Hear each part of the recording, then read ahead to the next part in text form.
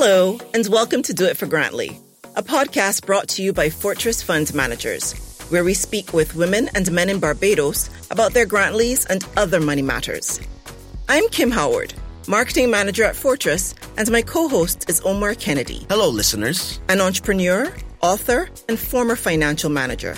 In today's episode, Not at the Dinner Table, we'll chat with two special guests about the importance of discussing money matters at home and why parents helping kids become financially literate is more important than ever before.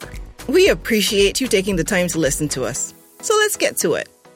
Financial security doesn't grow on trees. It's built brick by brick with smart investments and a strong partner. To retirement, education, and whatever your future may hold, we say bring it on. At Fortress Fund Managers, we're not afraid of the hard work, long hours, or steady saving, just like you aren't. We know better than anyone that you can't just hope for good luck. Call Fortress Fund Managers on 435-7777 to build your personal fortress.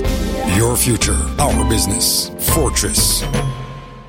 Our guests today are Renee Delmas, who works with me over at Fortress. Always good to see you, Kim. I'm glad to be here. Yes, thank you. Renee is our pension fund director. And also joining us is Shelly Ann Hee Chung. Yes. Thank you for having me here. Thanks for coming. And Shelly Ann is a business development expert, and she's been in business for over 20 years. So we were very happy to have them both here to talk to us.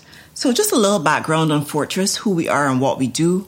Fortress has been operating in Barbados. We're a Barbados-based and owned company operating in Barbados since 1996. We offer mutual funds to individuals and companies and essentially just assist people in growing their financial future. Securing their financial future, rather. People often ask me, what are mutual funds? And I'll let Omar take that one up. A mutual fund is an investment product, really, that pulls together resources from all the different investors. So we can get, 10 or 20 or 30 or 100 persons come into Fortress and say, I would like to invest in your mutual fund. So we pool all the monies together in one big pot, and then the monies are then invested locally, regionally, and internationally. It works on a process of diversification, not putting all of your eggs in one basket. So as I said, we take the monies and we invest it all over the world for you in investments which we believe will make money for you over the long run based on your investing preferences. So based on what you want to do, we could invest in a series of stocks, bonds, real estate, governments, public companies, all these different investments which will make a return for you over the long run. And essentially the reason, you might ask, well, why would I give you my money to invest? The simple reason for that is there's the benefit of having somebody who actually knows what they're doing when they look at the markets, as opposed to the rest of us who kind of look at these things and wonder what on earth all of these financial reports are all about. And the other benefit too is, well, aside from the fact that it's a great collection of money, then it can spread a lot further. The other benefit would be that there's the benefit of having somebody who knows what they're doing, the benefit of having the money spread out well diversified across the world, and also giving you access to investments that you may not otherwise have as an individual. So your $50 or $100 might not get very far if you're trying to buy into a company in Tokyo, but as part of a mutual fund, you own tiny parts of shares in that company somewhere else across the world. And one thing I like to add as well is when you're traveling, to New York or Miami, you don't tell the pilot how to fly the plane. And likewise, with your investments, it's not always best to do it yourself. You find persons who are professionals in the field, and once you do that, you can be rest assured that your money will be invested in the best way possible. That's pretty much it. So we're going to jump right into our discussion, and I'm going to start with Shelly. So Shelly, you are a mother of three. I am a mother of three young boys. I would say fairly young. My oldest is 14, my second is 12, and my youngest is 6 years old. Yes. So at what age were you introduced to money? I guess generally from memory, because as a child, you're obviously given what you will call your stipend or your allowance, and you're then in a position, as simple and as far back as that may sound, that is when, as children, you become oriented with the concept of money. How do I now spend my allowance? What do I prioritize on? Do I want to buy a snack? Do I want to buy a juice? Or do I want to get that doll? And as simple as that sounds, it plays a pivotal, that is basically the start of that entire concept of financial management as a child. All right. And have you talked to your kids about money as well in terms of their allowance? Do you give them an allowance? Fast forward to quite a few years later, we won't say how many years, but yes, we do. We have that discussion, and only recently we started to give our children an allowance. And the reason for that is because we wanted them to focus on other aspects of how they can now value certain things that they want to achieve in life and also work and earn. So an allowance is not an entitlement. You have to earn that and work towards it. Okay. A question from me. I'm skipping ahead a few years. And in terms of investments like in mutual funds, when do you think would be a good age to speak to your children about it? Should you speak to them when they are, in primary school and they're now learning about money, they're now getting their allowance? Should you wait until they've passed the 11 plus type age, 11 years old or older CXC? What is your take on teaching them about the more structured financial products? I would say start at the foundation. So from early primary school, even from kindergarten, you can start to configure your conversations to tailor to that age group. It may not be the context around, would you like a mutual fund account? But at least to start to study foundation so that they can, as they proceed through their childhood and their development, it can help guide their financial decisions. Agreed. Renee, what about you? Your dad, you have a couple of kids, I think. Just four. Ranging from ages 28 back down to 21. Okay. And at what point did you start talking to them about money? Well, like Shelley, I was fortunate, first of all, from my experience growing up with a father who was very open about money. Mm-hmm. I always remember the days of sitting on the bed with him. He had the Financial Times. Not that I understood what was in it, but it was that pink paper. Financial Times were pink. I think it still is, but there. And he had all his books because he was a self-taught businessman. He never finished school. His parents died early. He had to leave. So, commerce made early, bookkeeping made early, whatever. So the concept of money and financial instruments other than a savings account in a bank were there in my upbringing from early. Again, not that I really understood it, but it was there. And I guess it was really my grandmother who lived with us who really taught me about some of the concepts Shelley spoke about. You're not entitled to money. You have to earn it. And I could, some things stick vividly in your mind, and I can remember saying, okay, we always used to go to the races on a Saturday, and we needed money to buy snow cones. We didn't bet on horses, but played games and that kind of thing. And we had to pick up stones and put them in a bucket from my grandmother, who was developing a garden plot. And I can tell you, filling a bucket with stones for 25 cents is not easy. But it was that little incident where nothing is free in life. You got to be, you're not entitled to it. You have to earn it. And then we went off and spent every last cent.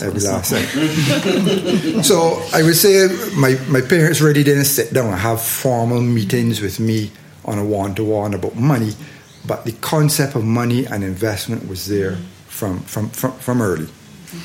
And then as for my children, similar to Shelley, we didn't have any formal discussions, but when birthdays came along and people gave money, I would sit down. Some of them would go to invest in government bonds. I did that very early on in life. And as they got older, I remember telling them, well, look, you can take some because it's yours. You can spend it how you like. But you got to remember to invest and save the rest, and also to give, at church to those less fortunate. So it was these small little things that we tried to instill in them.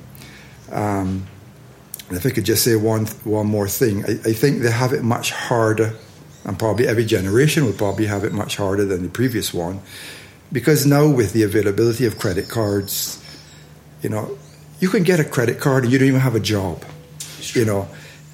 Instant gratification is there around you, and I always have always tell my children, when I went on my honeymoon, I had to get traveller's checks. Now, Omar, I don't know if you know what traveller's checks are. You know, these pre-authorized US denominated checks, because we didn't have credit cards back in the 80s. Barbados didn't have when I got married in 87. And you had to earn, you got the money, you went to a bank, you exchanged your Barbados money for these traveller's checks, and then you went away. But if you spent it all, there was no credit card to whip up and thing. So I've tried to pass that on down to them, that there's the whole budgeting process. Try to spend less than you earn, save and invest the rest. So pretty fortunate. I've tried to pass it on to my children, and I hope that they've taken it on to them. So I know that there's some people, you know, that I will encounter who say to me, well, you know, we never really sat down and talked about money. I think for me, it was almost by osmosis. So like you said, there was no formal discussion. I was encouraged to save. I had a piggy bank.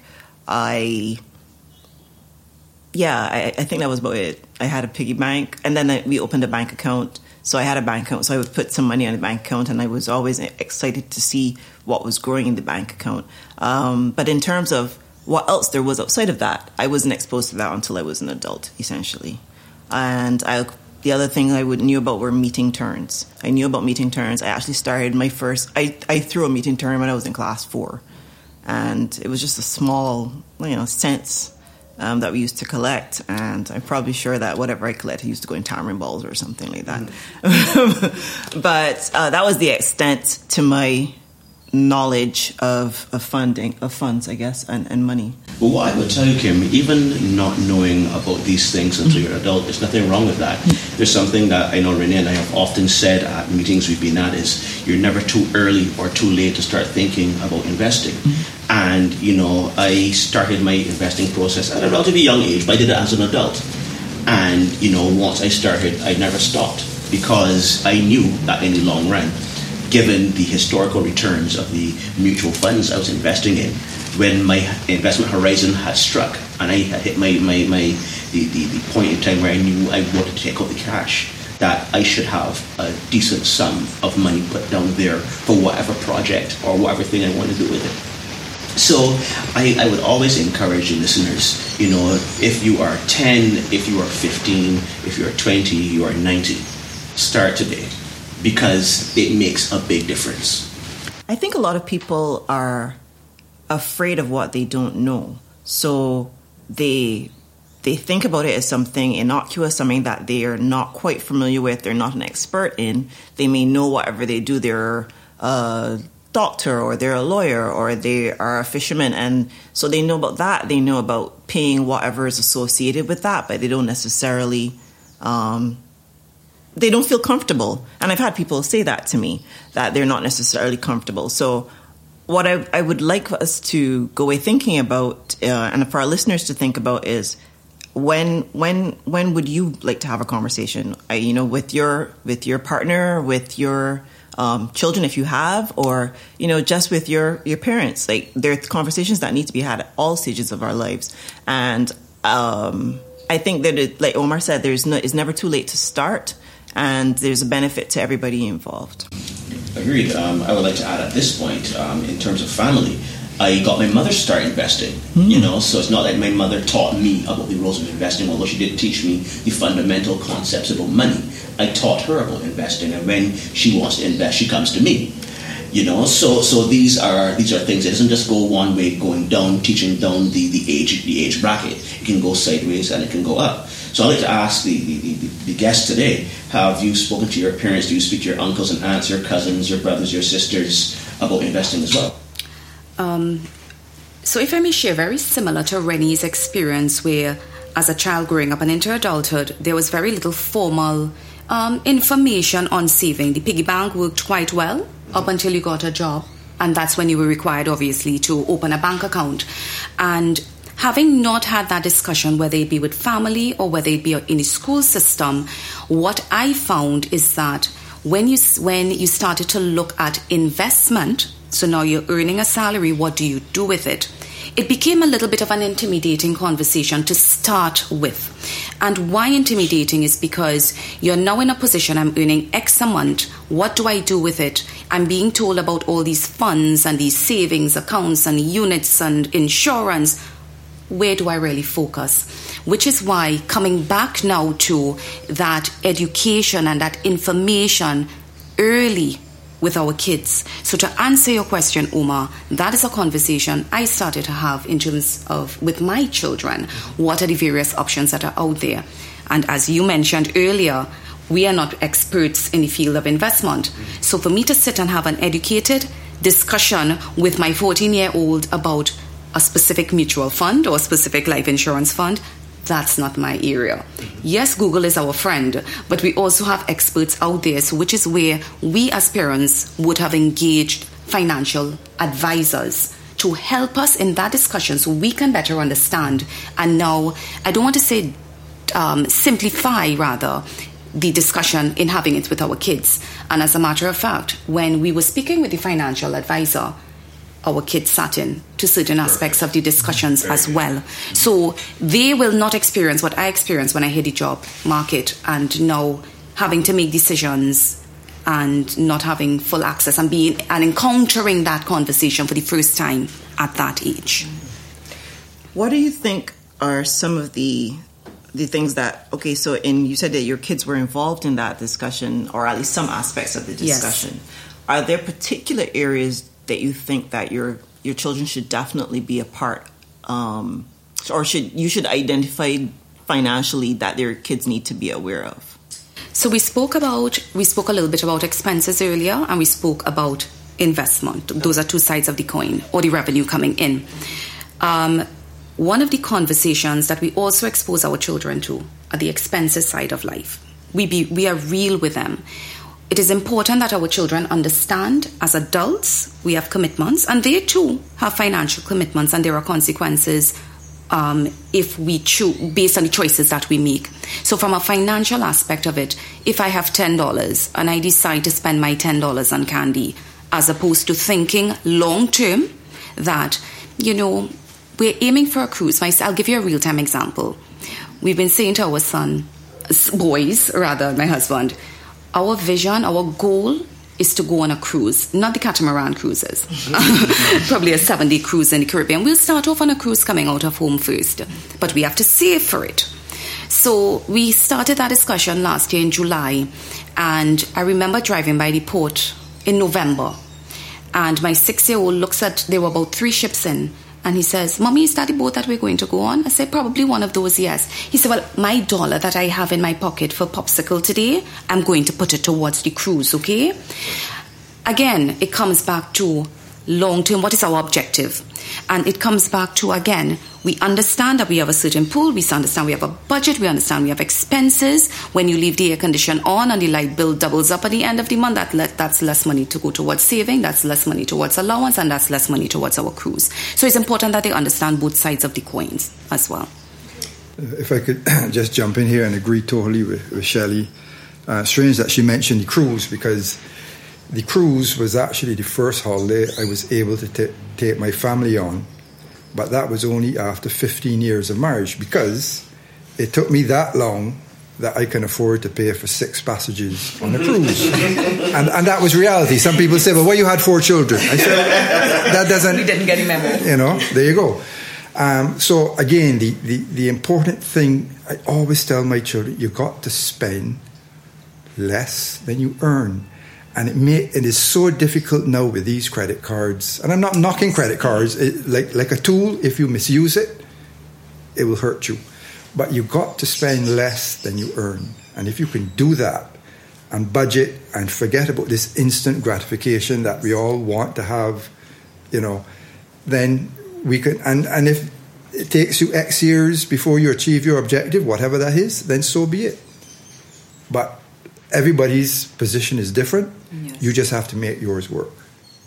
I think what you're talking essentially about is goal setting as well, and short term and long term. Yes. And I think you mentioned earlier, Rennie, that with credit cards allows us to feel instantly gratified because you can have it right now. So there is no need to save for 15 years because once you've got a limit that allows it, you can. But the challenge with that is, of course, you have to pay it back, and at what rate you have to pay it back. So that's good, Shelley, too, that you've identified. You help the boys to see that, well, we want this thing, and this is what we're going to have to do. And your 6-year-old has picked up on that, the fact that if he sacrifices the popsicle today, that's $1 closer towards getting on a cruise. Don't mind, it won't buy him even a lollipop on the Precisely. And we'll probably have a few years to save up with the dollar, but that's okay. At least we have that goal in mind. Are there any particular long-term goals that you think families should more discuss? I mean, those are, I guess, a cruise 15 years old is a medium-term goal. Yeah. Yeah, well, again, from my personal experience, in the environment that I grew up in, once I got a job and got married, the next logical thing was a house. Correct. Mm-hmm. That has changed somewhat now because my children so far away from owning a property, they just don't see it as a priority. But certainly for me, that was the focus. And I think within 2 years of getting married, we had the mortgage, had the house, and now that's now paid off. And I'm just smiling all the way to the bank since August last year.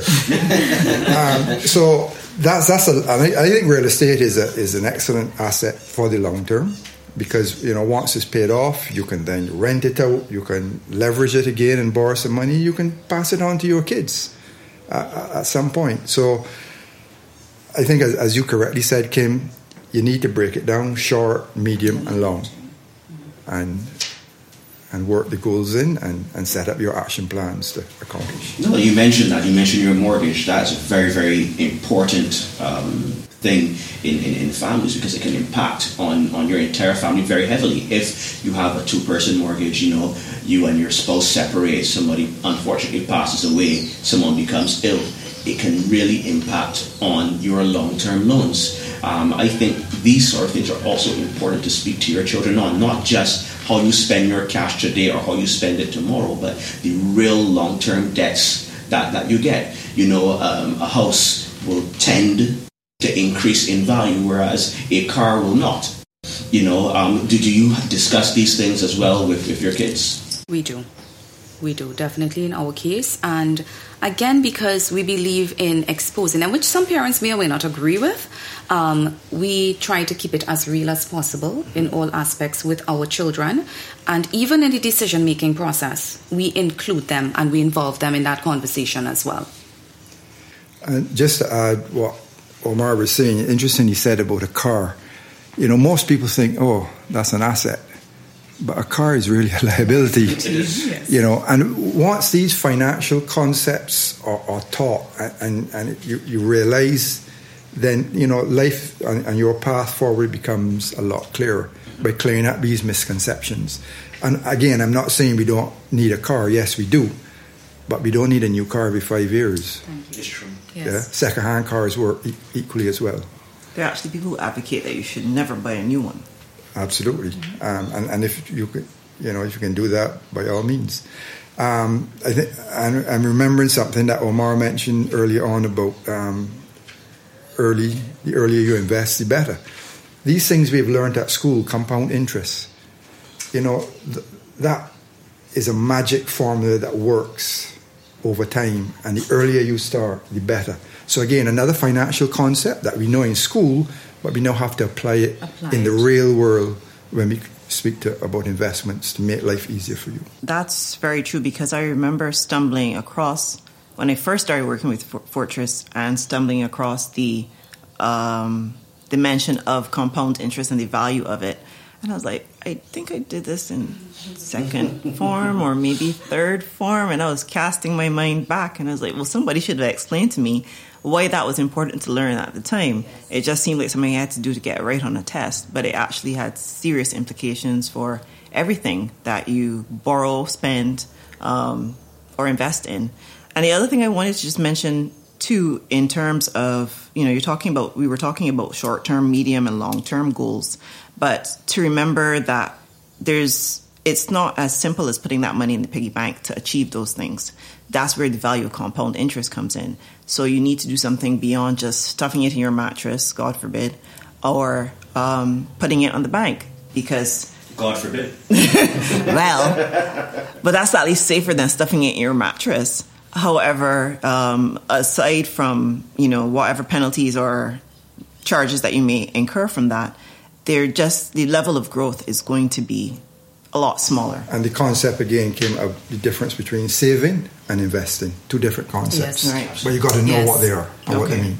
Well, I guess we'll have to tackle that at some other point. Thank you guys for being here and telling us a little bit more about your families and your family discussions, and hope everyone will give this some thought and think about whether they can go in and talk to their partners, their parents, and share, learn, teach, seek to find out what else. And don't believe that only somebody older can teach you something, or that you can't learn something new that you didn't know before, even if you've known somebody most of your life. Do It for Grantley is a production of Fortress Fund Managers. Listen to more episodes on SoundCloud or on our website, fortressfund.com.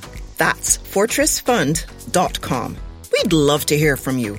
Email us at info@fortressfund.com or message us on Facebook or Instagram at Fortress Fund Managers. Most people find out about podcasts through recommendations. So spread the word and tell your friends about our show. Until next time, I'm Kim Howard. And I'm Omar Kennedy. Thanks for listening.